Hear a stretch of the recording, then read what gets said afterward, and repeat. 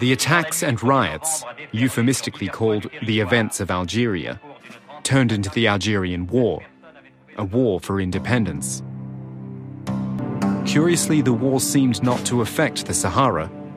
Foreign Legion troops camped close to the oil wells, but the FLN and Algerian rebels made no real attempt to sabotage the wells or the pipelines, as if wishing to preserve their future inheritance and spoils of war. Hossein Malti, former vice president of Sonatrach. La découverte du pétrole va modifier la géographie. The discovery of oil would change the country's geography. There was even a proposal from the French government to the FLN in 1957 whereby the Sahara would continue to be French territory. There would be a corridor between Hassi Messaoud and Béjaïa. Pipelines would be laid to take the oil to the north. And to the east and the west of this corridor would be an independent Algeria. The oil issue and France's proposal to separate the Sahara from Algeria plagued every attempt to find a peaceful solution. Oil from the Sahara fed France and Europe, and the war raged on for 4 long years. Talks were finally initiated between France and the FLN in Evian, and an agreement was signed on March 18, 1962. Algeria obtained full sovereignty over the Sahara and its riches, in exchange for certain guarantees concerning French oil supplies.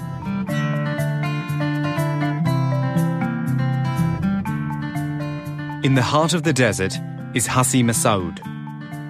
With its 1,500 inhabitants, a chapel, a gendarme post, bakery, post office and swimming pool, no expense is spared on the new capital of French oil. Oleander bushes, palm trees and eucalyptus grow alongside the 300 wells. 14 million tons of oil are produced here, and the flare stacks light up the desert night. Despite independence, Hassi Messaoud remains a French enclave, exploited by French companies. Profits are enormous, and the party is in full swing. But it's the last one. The Algerian president Boumediene turns off the music. Ouari Boumediene, Algerian head of state, 1965 to 1978. We've decided, as of today, that our socialist revolution will tackle the untouchable private sector. That is, the oil sector. We've decided to nationalize all the pipelines that will become the property of the state.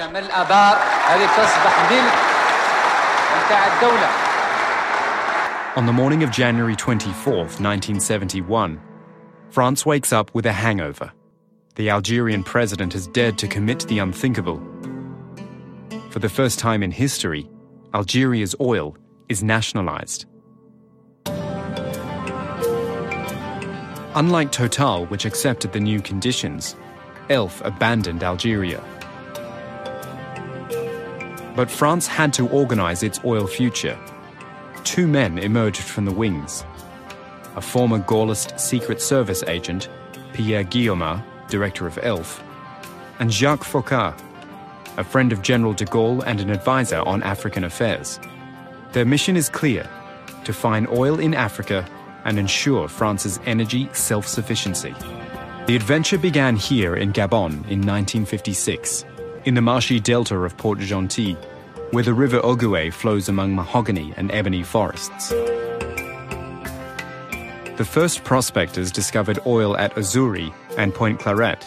1 year later, the tanker Le Ronsard left the Cap Lopez terminal and set sail for Le Havre.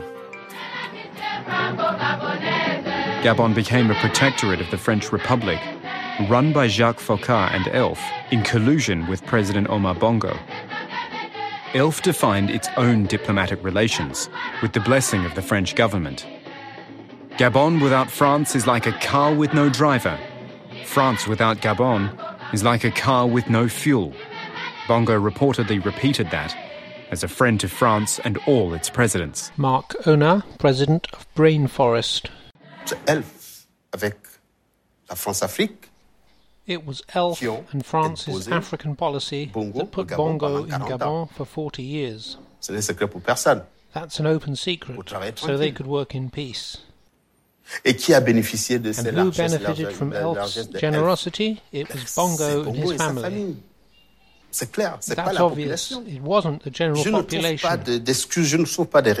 I can't find any excuse or reason not to say that what happened in Gabon is economic genocide, was economic genocide committed by multinationals, and the Gabonese leaders imposed by those same multinationals. But it didn't stop there. ELF extended its influence to a large part of Black Africa, giving birth to what would be known as Francafrique. Nigeria, Chad, the Congo, Cameroon, Angola. ELF would fund a variety of regimes and guerrilla movements. A pragmatic diplomacy where slush funds flowed in every oil-producing country on the continent. With bribes and embezzlement, ELF made fortunes for its executives and a few African leaders. Eva Joly, magistrate. In taking several billion francs from secret funds, African despots and the directors of ELF did more than just embezzle money. They created misery. Africa funded a substantial part of French political life. But in the ELF affair, this political funding was only a few percent. The bulk of the money made fortunes for ELF executives and their friends. Sea, sand, and the African sun. The daily life of the oil expatriate seems leisurely. But in a country of barely 1 million inhabitants, the daunting dependence on oil makes daily life difficult. The tomatoes come from South Africa, and the potatoes from Paris. The state goes begging to the IMF. The oil money is gone, evaporated. The party is over. After 8 years, thousands of hearings and statements, the ELF affair is concluded. The verdict falls in November 2003. Loac Leflac Prigent, former CEO, André Telaro, the Corsican-born Monsieur Africa, and Alfred Sirven, the special ops man, extradited from the Philippines. All three are sentenced to prison. For its crimes, ELF is bought by Total. The French company joins the Seven Sisters private club. Libya, September 1st, 1969. With King Idris absent for medical treatment, a group of officers staged a coup d'etat, and Muammar Gaddafi proclaimed a new Libyan Arab Republic. He was just 27 years old. The British people are now fully aware that their base no longer exists. For the Seven Sisters, the wind of change ushered in by Colonel Gaddafi would soon attain hurricane proportions. In 1970, he nationalized Libyan oil and, against all expectations, raised the price of a barrel by 30%. In just a few months, the Seven Sisters were facing a serious enemy. Shukri Khanim, Libyan oil minister. Gaddafi gave a speech in the opening of the discussion. And he said one important word or sentence. He said, Libya lived 5,000 years without oil, and it is ready to live another 5,000 years without it. That was a big, big blow. The oil companies found out that we were serious. And to prove this, we cut the production from oil companies. Off the coast of Tripoli in the Gulf of Gades lies the Bouri oil field. It's the largest in the Mediterranean. Gaddafi needed money to pay for his revolution. Oil would supply it.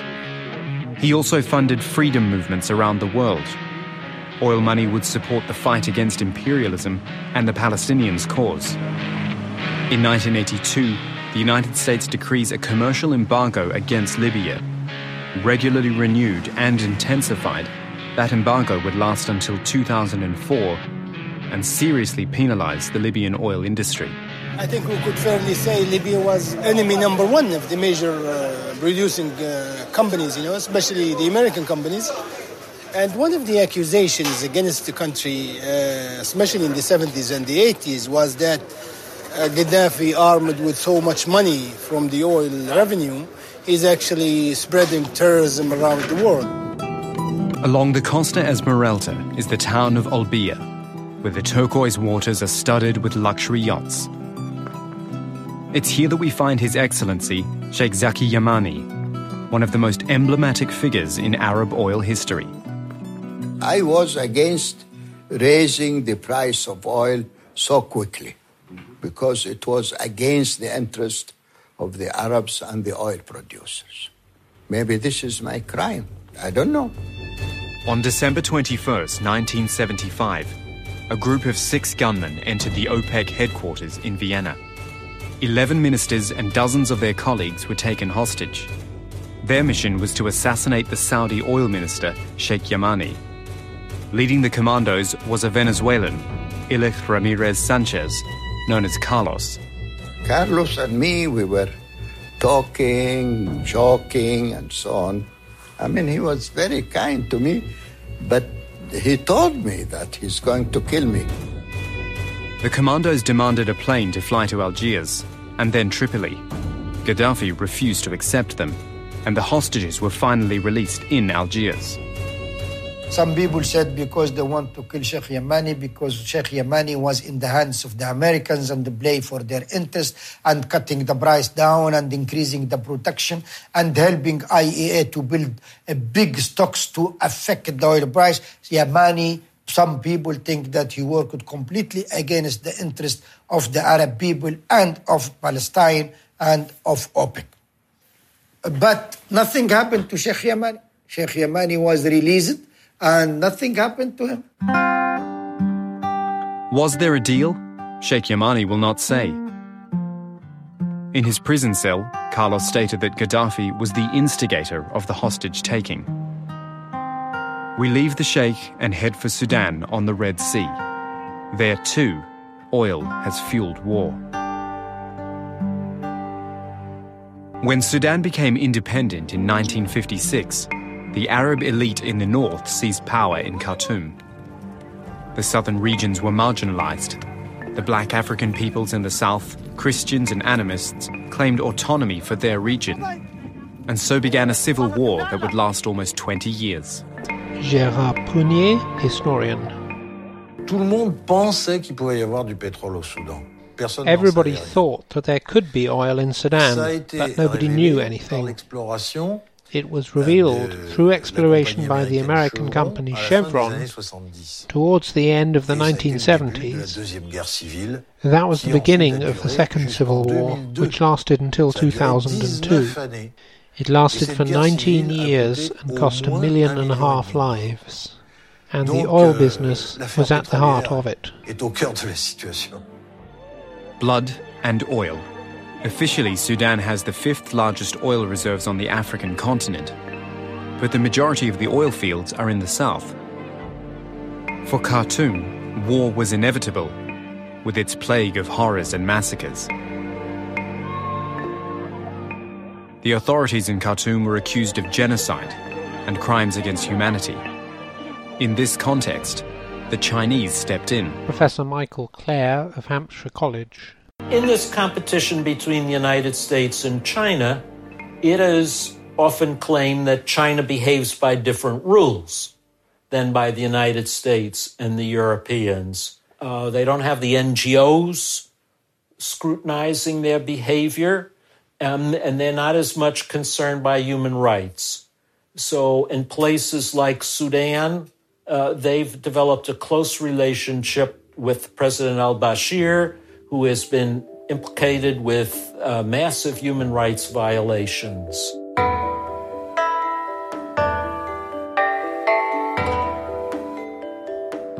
Sudanese oil is vital for China's growth, and China has been generous to the Sudanese president, Omar al-Bashir. As a benefactor, China is an interested party. It's a strategy with few scruples. Just another way of doing business. Dong Shu Cheng, Director, Oil and Research Center, Beijing. We provide Sudan with capital and technology, which lets the country develop certain economic sectors, including oil. Ultimately, this is beneficial for the Sudanese people. We prefer a developmentalist vision to a human rights vision, because what rights can we talk about if there is no economic development? The Chinese builders move in. President al-Bashir can be proud of his cooperation with China. A dam on the Nile, roads and stadiums.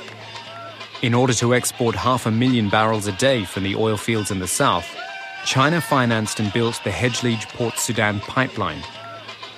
South Sudan's oil is shipped to the Middle Empire's ports.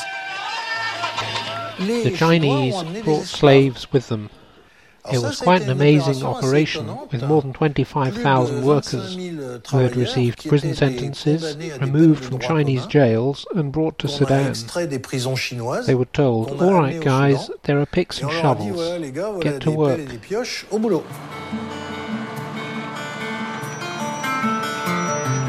In a dramatic shift after 50 years of civil war, the unthinkable happens on a February morning in 2010. By a huge majority, Southern Sudan obtains its independence. A new country is born. How will the oil revenues be shared out between the two Sudans? The question would spark off further conflict. The Western companies, the Seven Sisters, would re-enter the stage. But the Chinese are already well established. The south has 85% of the oil, but the only way to get the oil out is through the north. So the north has the tap, even if the source is the south.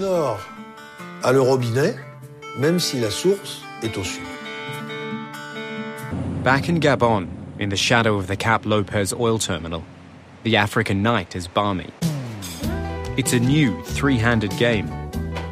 The Majors and the Seven Sisters are not alone here. The Chinese like Africa and show it. $10 billion in investments and loans over the next 3 years. Gabon needs a lot of money. The Seven Sisters have their work cut out. Mark Ona, president of Rainforest. When the government calls the oil companies, it's to say, "Look, we need money. Can you give us an advance?" The Gabonese state today is surviving on a drip feed. The multinationals are injecting money into the state coffers, so Gabon's oil has been mortgaged.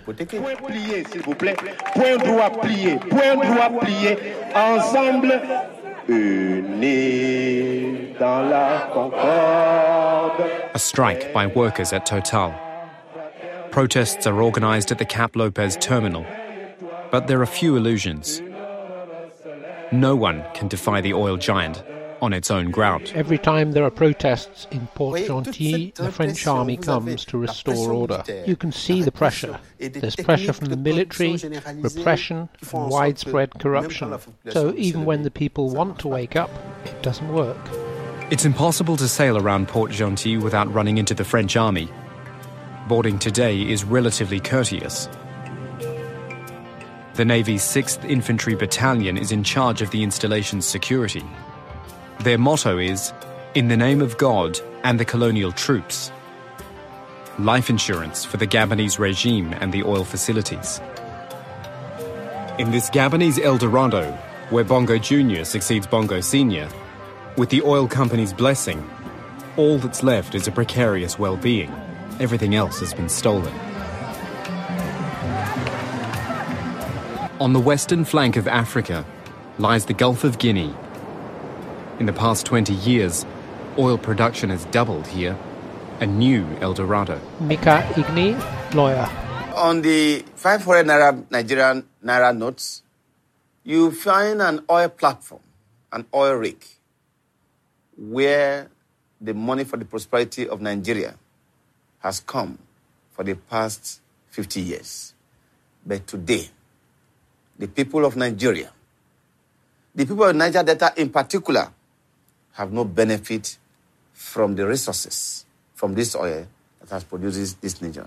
This is the heart of the crisis of Nigeria. The center of the crisis here could be Makoko, a lakeside shanty town in Lagos. With makeshift houses on fragile stilts, it's the last refuge of outcasts, excluded from oil benefits.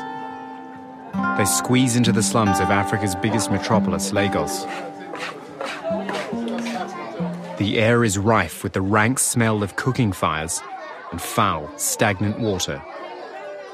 The stench of poverty.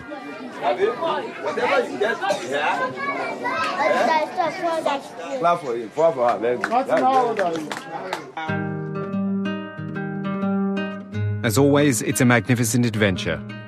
In the hostile jungle, men build iron cathedrals, delve into the entrails of the earth, and the first flare stacks spit out their fetid breath towards the heavens.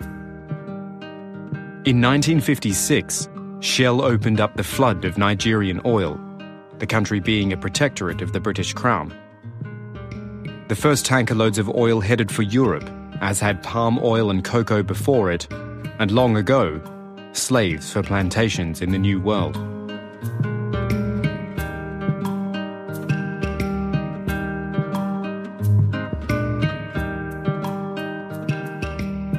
So quite frankly, the relationship between the Nigerian people, particularly those who call themselves leaders, and the oil company, the five major, is that of master-servant relationship. The oil company are the masters in Nigeria. The Nigerian people are now the servant to the oil company. It's a tragedy. And there's a map of Nigeria showing the important southern region of Biafra and its proximity to Gabon. Jean-Claude Sévran, journalist. Le Biafra, qui a été le premier grand conflit. Biafra was the first major conflict after the independence wave in Africa. It was engineered by the Western powers who wanted Nigeria's oil land. The Igbos were supported by a number of Western countries, notably France, who wanted a foothold in those oil-rich lands, and it resulted in the deaths of more than 1 million people. On May 26, 1967, the region of the Christian and animist Igbos voted for independence from the central government, controlled by Muslims in the north.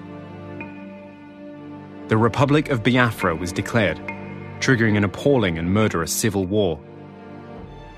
The new Biafra held 2/3 of Nigerian oil reserves. De Gaulle and Elf provided arms. It was one way of weakening the influence of the British companies, BP and Shell. Antoine Glazé, journalist. Elf lost the Biafran War, and it was the British companies who won it, BP and Shell. Africa's leading oil producer, Nigeria, is known as the African elephant.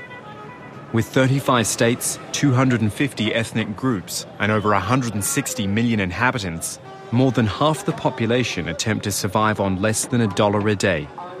In Lagos, the former capital in the south, Christian churches abound, with Pentecostals, Baptists, and Adventists seeking to relieve both souls and pockets of rich and poor alike. Many here have another, more derogatory name for the black gold. I disorganize them and uproot them in the name of Jesus. Well, if it is the seed of God, I don't know that God that would, inflict that sort of harm on its own people. The Niger Delta, 7,000 kilometers of oil pipelines, 1,500 wells, tons of leaking oil burning the mangrove and men's skin. Massive pollution, bravely denounced, but in vain.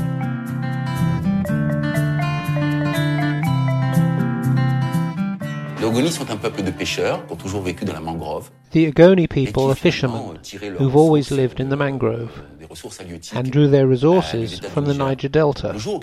Ken Saro-Wiwa, who saw the creeks were getting polluted, that more and more pipelines were leaking, spitting out the devil's excrement into the rivers, and the world's second biggest mangrove forest. And that was when Ken Saro-Wiwa began to fight. Ken Saro-Wiwa, an Ogoni, denounced the collusion between Shell and General Abacha's dictatorship. He accused the oil company of polluting the environment and not sharing its staggering revenues with the local population. He succeeded in mobilizing thousands of people, and the pressure forced Shell to stop production. On the company's request, The demonstrators were violently repressed by the police and the Nigerian army. There were hundreds of fatalities. Ken Saro-Wiwa was arrested and sentenced to death. On November 10, 1995, in Port Harcourt, Ken Saro-Wiwa was hanged, along with 8 of his comrades.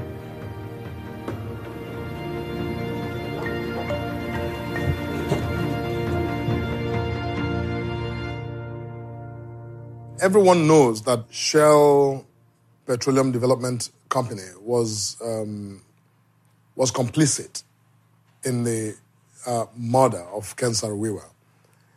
They were complicit because they, for the most part, instigated a lot of the crisis, which ultimately led to the arrests, trial, and hanging of Ken Saro-Wiwa. A rough trail, built by Shell to transport its workers, leads out of Port Harcourt and to Shell's facilities in the Delta. Filming is forbidden and there are frequent army roadblocks. In a country making millions, the water is undrinkable, the land unworkable, and the air unbreathable. Now we are not having a benefit. Oil is coming from our land, and the benefit is not given to us. Police, the army are employed by the oil company to defend them. It's not we. Even if when we go to lay our complaint, they will drive us. Even when we are annoyed and block their way, the army will come. Sometimes they lock our children. And so emerged the movement for the emancipation of the Niger Delta, or MEND.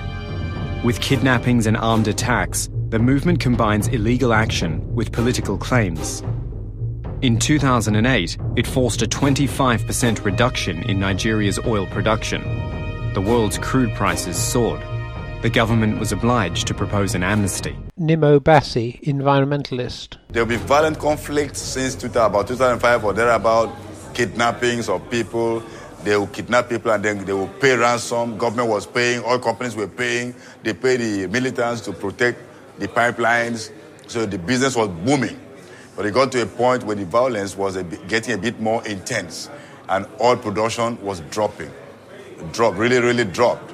And so the singular purpose of the government in trying to stop the violence is to let the oil corporations open up the markets again. It is not an interest to sustain peace in the region. It's not an interest of cleaning up the oil spills or developing the region. It's simply to allow more oil to be extracted. Oil may be flowing into the holds of huge tankers, but in Lagos, petrol shortages are chronic.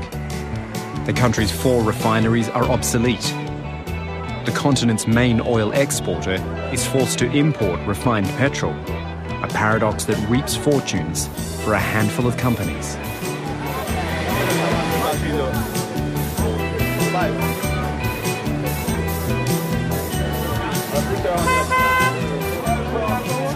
Encouraged by the oil companies, corruption has become a system of government. Some $50 billion are estimated to have disappeared out of the $350 billion received since independence.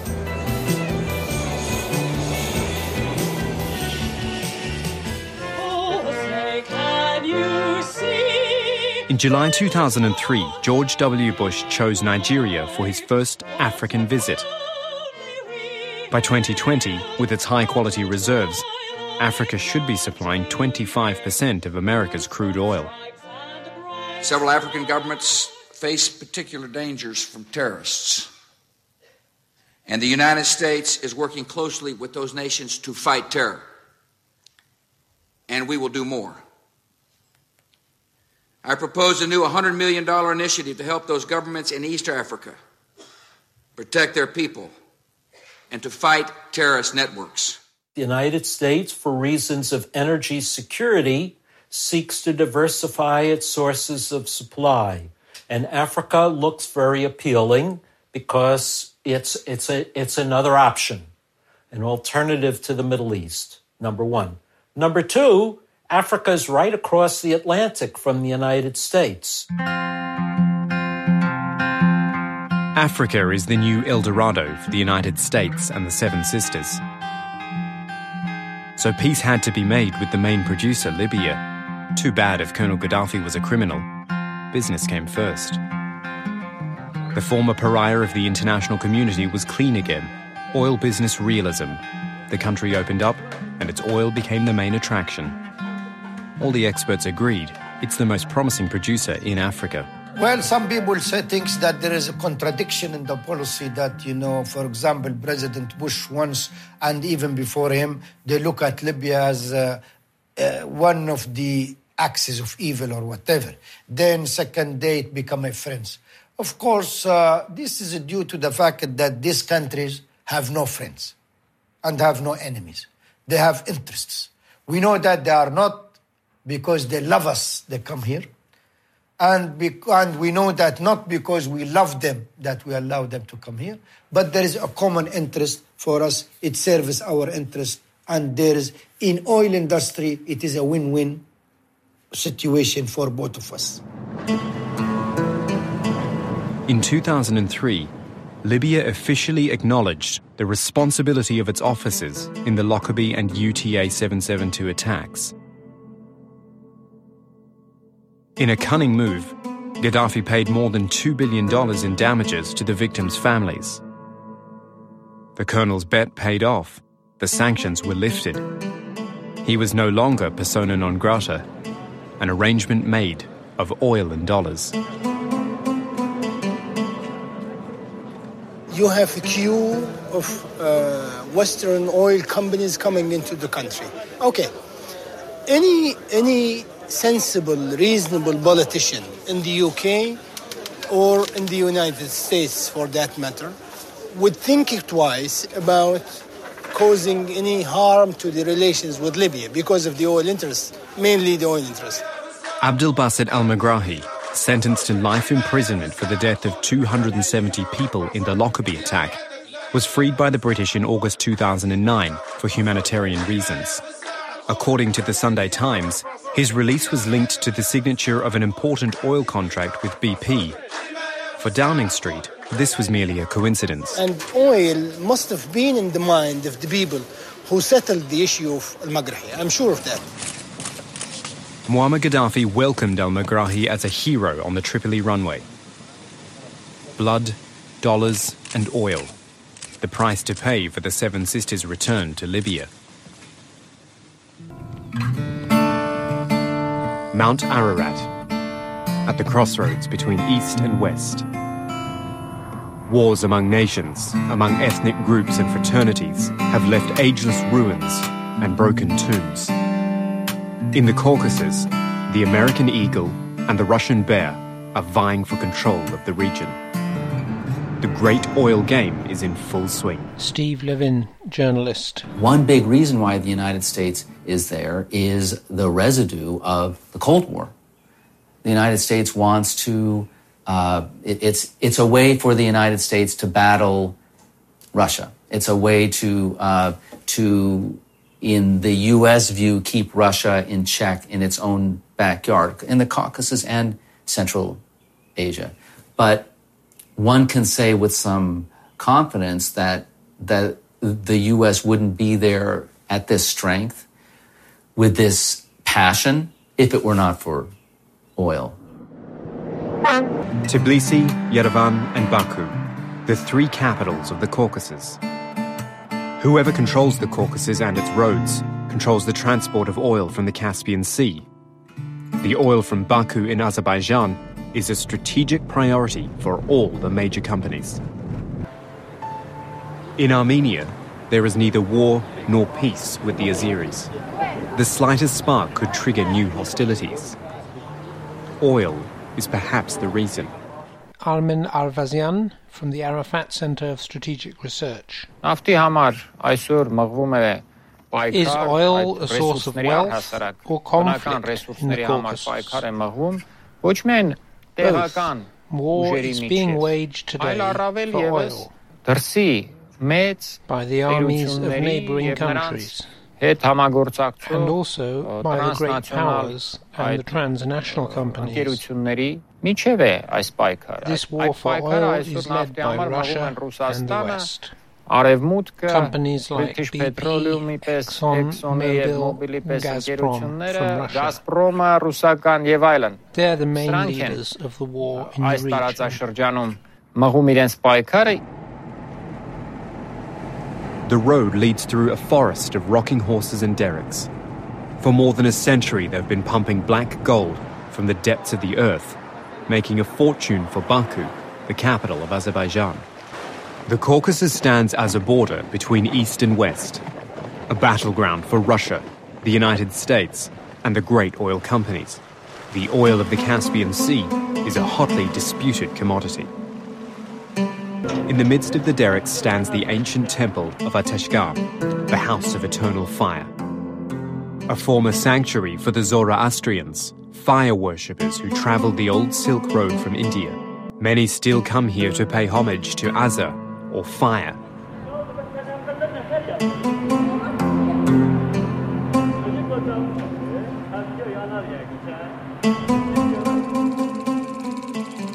At the end of the 19th century, a Swedish family, the Nobels, established Baku as the world's oil capital.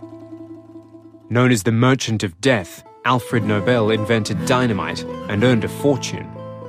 Ludwig Nobel ran an arms factory for the Russian Tsar. And Robert, the third brother, bought oil fields near Baku for just a few rubles. An inspired investment, as the region was rich with oil that few were interested in. Emil and Emir Karemov, historians. In 1920, in Azerbaijan and the region around Baku, they extracted more oil even than was extracted from the United States. Oil flowed and immense fortunes were made. The Parisian bankers, the Rothschilds, arrived to break the Nobel's monopoly. They financed the construction of a railway line from Baku to the port of Batumi. Standard Oil and Royal Dutch Shell, among others, sought to benefit from the sea of oil. But their projects were thwarted by a Georgian, Stalin, who led Bolshevik uprisings among the derricks. The revolution broke out with a cannon shot fired from the cruiser Aurora. It was October 25th, 1917. It would take Lenin 3 years to conquer Russia and take Baku. Lenin sent a secret telegram on March the 17th, 1920. Baku must be taken. Baku is of vital interest to Bolshevik Russia and present-day Russia because we need oil. Lenin's wish was granted. The Red Army entered Baku and forced out the British, German and Turkish troops which had come to secure their oil. In April 1920, the 400 oil companies operating in Baku were all nationalized by the new Soviet regime. In Europe, black oil was flowing, as was a plague of brown shirts. In 1933, Hitler was elected Chancellor of the Reich, and he could put his great plans into action. The people's car, the Volkswagen, was built. Industry worked overtime, and Hitler could plan his expansionist war. Nazi Germany had no oil, but the Chancellor had contacts. The German company IG Farben signed a cooperation agreement with the American oil company Exxon. Exxon provided Germany with the necessary patents for making synthetic petrol. Eric Laurent, journalist. Le vrai problème de l'Allemagne était, bien entendu, son absence d'accès aux matières premières. The real problem for Germany was its lack of access to raw materials. Par contre, imaginez développer Germany had no oil, but it had created a range of synthetic oil products, and it was helped by Exxon. There was a collaboration between Exxon and IG Farben, which would become the biggest chemical corporation in the world, and which was a key element in the Nazi war effort. In the middle of what would become the Second World War, the American justice system would charge Exxon with criminal conspiracy. Under pressure from Congress, the charges were dropped, and the firm was discreetly fined a total of $50,000. Business was more important than war, which was seen only as a transitory evil. On August 23, 1939, there was an upset. A non-aggression pact was signed between the Nazi regime and the communist state. An improbable alliance between Soviet Foreign Minister Vyacheslav Molotov and his Nazi counterpart, Joachim von Ribbentrop. Moscow lent its factories to Germany, secretly building up its army. But at the heart of the German concerns was oil. Between 1939 and 1941, Moscow delivered 65 million barrels to Berlin. And so it was Russian and American petrol that the US majors continued to provide in secret that fueled the German panzers as they swept across Europe.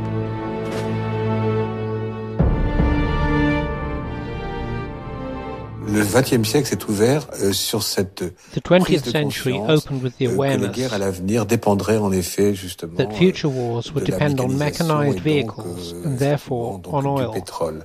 Et puis la Deuxième Guerre mondiale en a été un exemple flagrant. Et World War II was a good example. En effet, notamment les nazis. We can clearly see how the Nazi armies, by attacking Russia in 1941, aimed to get to the oil in the Caspian Sea. Pétrole de la mer Caspienne.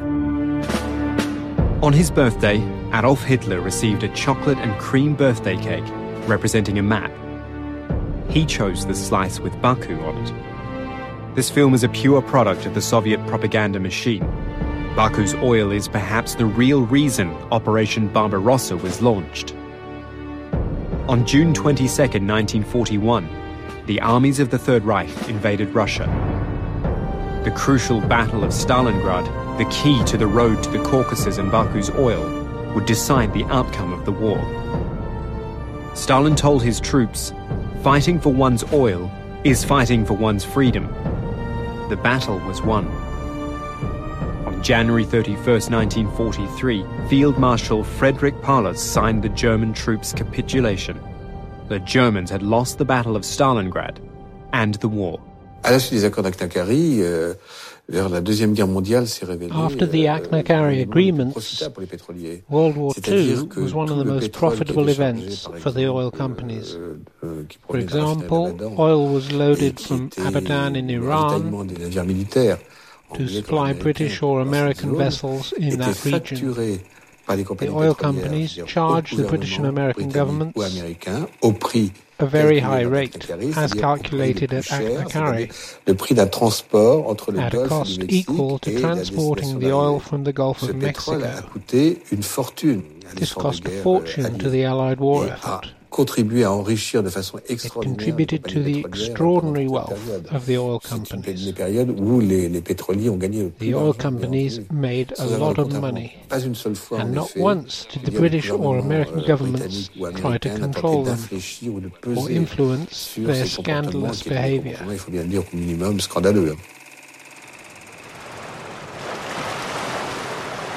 The Caspian Sea is awash with the traces of a murky past.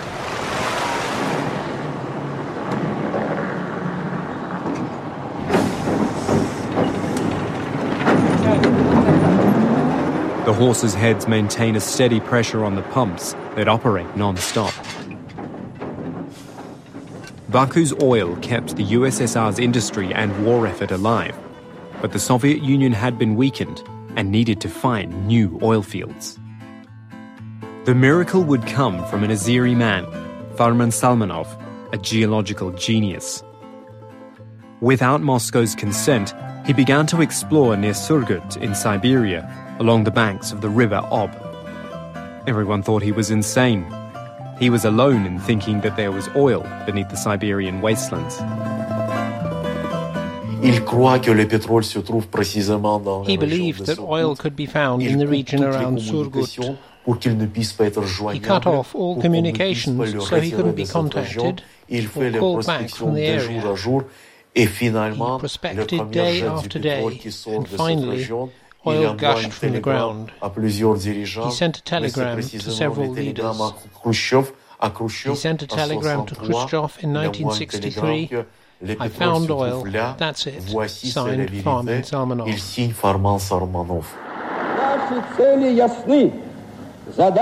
In the midst of the Cold War, this terse telegram would change the balance of world power.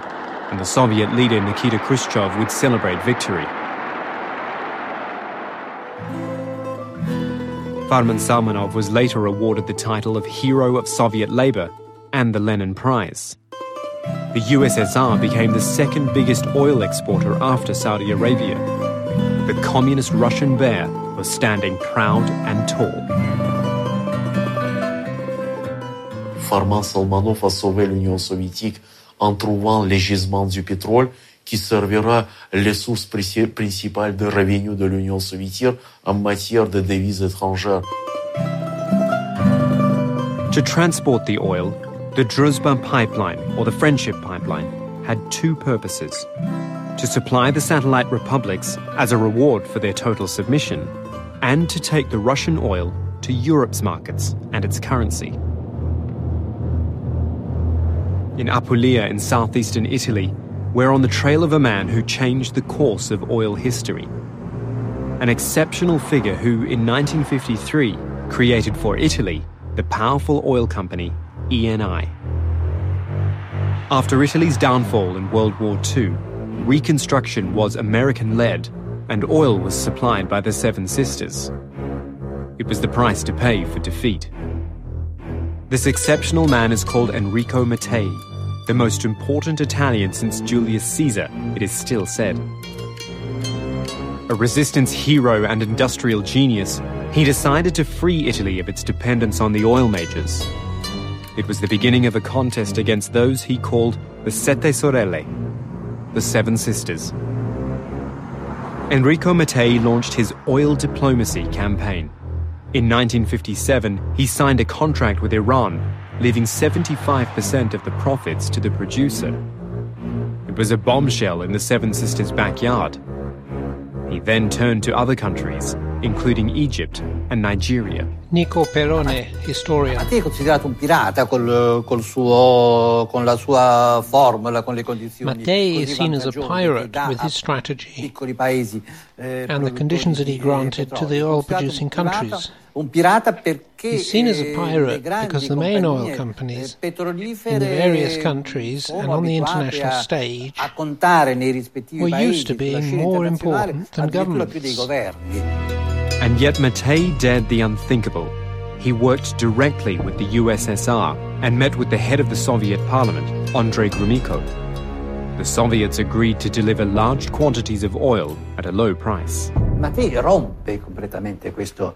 Mattei completely unsettled the balance. He made agreements with the Soviets for oil imports at competitive prices. But above all, he changed the political and diplomatic balance fixed by the US and by Britain. So he became a marked man for the great powers. He was in their sights because of the game he played, which was not only industrial and commercial, but also of great political significance.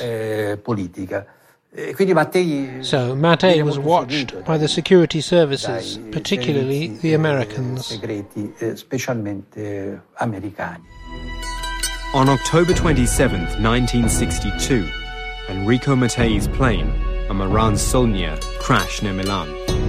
There were no survivors. The investigation was botched. Bad weather was blamed for the crash. When the case was reopened in 1997, traces of explosives were found among the aircraft debris. It was a deliberate attack. The men behind the plot have still not been identified. Elected president in 1983, Ronald Reagan qualified the USSR as an evil empire. The Star Wars anti-missile programs were supposedly intended for protection from a nuclear war. But Washington's objective was, above all, to force the Soviets into an arms race.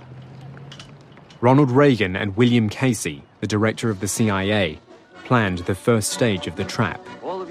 The Great Bear Hunt was underway. The bear is a daunting creature. The Red Army, 5 million men and nuclear weapons. A vast war machine fueled by oil money. François Roche, journalist. Pour être toujours en mesure to constantly counter American technological advances, le gouvernement soviétique a été obligé de mobilize a lot of money. Très importantes. Avec and quel what did they argent finance their military-industrial complex with? Du complexe with raw material export revenues, essentially oil and gas. Essentiellement d'ailleurs du pétrole et du gaz. The second part of the trap would be laid by the Saudis. Reagan persuaded his ally, King Fahd, to use oil as a weapon to destabilize the USSR. In 1983, Saudi Arabia opened up the gates and flooded the oil market. Michael Economides, Editor-in-Chief, Energy Tribune. Reagan, by encouraging the Saudis to overproduce, collapsed the price of oil in the 80s. That brought about a disaster, by the way, in many countries. But the biggest effect was that the former Soviet Union, depending almost entirely on oil and gas, for its hard currency, the internal fractures of that regime became gaping chasms, gaping holes, and it collapsed. The rest is history. Through the Washington-Riyadh agreements, the United States controlled the world's principal oil outlet, an ultimate weapon in American hands. Steve Levin, a journalist. In the 1980s, the price of oil plummeted, and it plummeted to $13 a barrel. This cratered the Soviet economy. It didn't have the money any longer to keep itself afloat, to pay pensions, to pay coal miners, to buy coal miners soap, to pay for the social services that kept the populace quiet, to pay for vodka. The Soviet bear was dancing no more. It was hungover and broke. The stores were empty, wages were unpaid, and trouble was brewing. President Mikhail Gorbachev was powerless. The country was ruined. The price of oil had definitively shattered the Soviet Union. 1989, the Berlin Wall falls. The Baltic states, Georgia and Armenia, declare independence. On December 25, 1991, Mikhail Gorbachev resigns as head of state. On the shores of the Caspian Sea is the Azeri capital Baku. The image of former President Haidar Aliyev is omnipresent. A former KGB director, when the USSR crumbled, the president was the providential savior of the new Azerbaijan. His idea was simple: to look to the West and call on the major oil companies.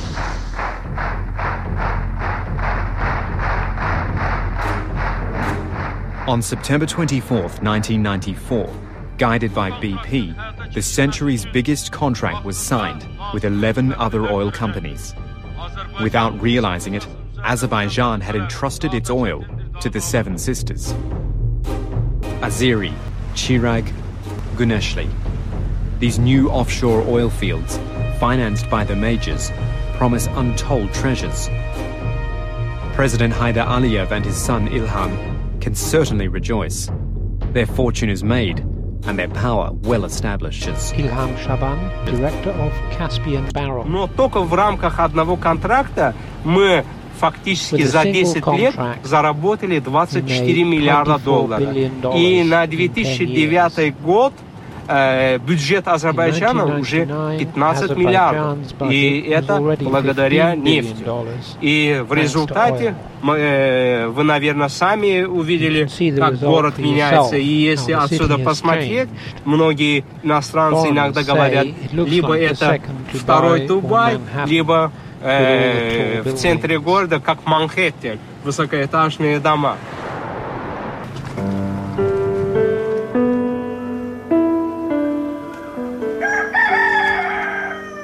The flip side is that not everyone is invited to the new Dubai. 500,000 Azeri refugees, survivors of the war against neighboring Armenia, eke out a living on a long, motionless journey in abandoned railroad cars. far from the spoils of the oil trade. After the fall of the USSR, Nagorno-Karabakh, a region of Azerbaijan with a mainly Armenian population, was beset with unrest. The Russians distributed weapons to both sides, but in 1994, Baku signed its lucrative contract with the Western majors. Moscow was infuriated. They encouraged the Armenians, who fought and won independence for Karabakh, a place that Baku had dreamed of reconquering. A war regarded as ethnic had a distinct smell of petrol.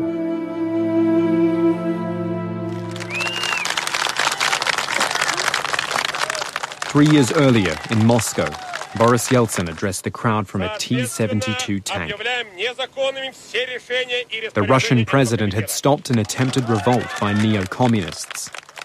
It would be his job to build the new liberal Russia the Western democracies wanted.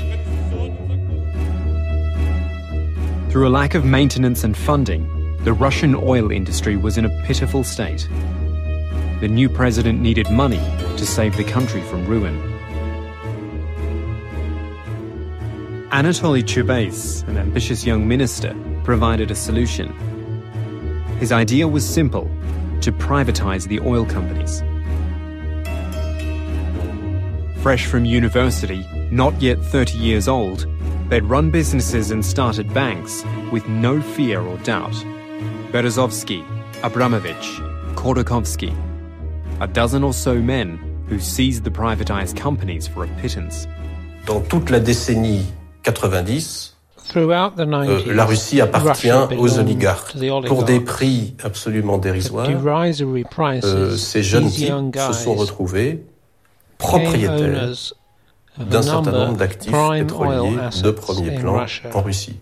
Ces oligarques tiennent le pays et il y a une telle osmose entre eux et l'entourage de Boris Yeltsin au Kremlin qu'au fond, ils dirigent de fait le pays. The Seven Sisters flocked to a new El Dorado and were welcomed with open arms. Russian oil needed technology and investments, and the new young owners needed dollars. The Russian oil fields were for sale, and the majors needed to buy. William Ramsey of the French Institute of International Relations. Everybody thought the right answer for getting the Russian petroleum sector back on its feet, because it had been struggling, was to get Western companies in, Western technologies, Western finance, all of that managerial skill, put it to work, and build up the Russian petroleum sector. In order to do that, these petro-oligarchs were created as the counterpart, the vis-a-vis for the Western companies.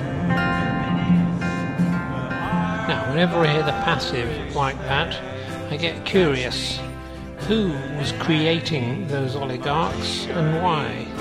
What gave them the power or the right to do that?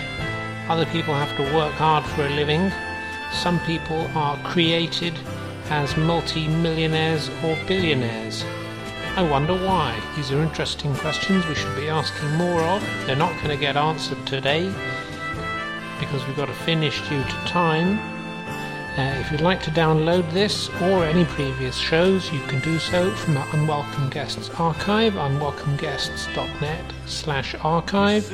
You can also download 100 episodes at a time at our downloads page, unwelcomeguests.net/downloads.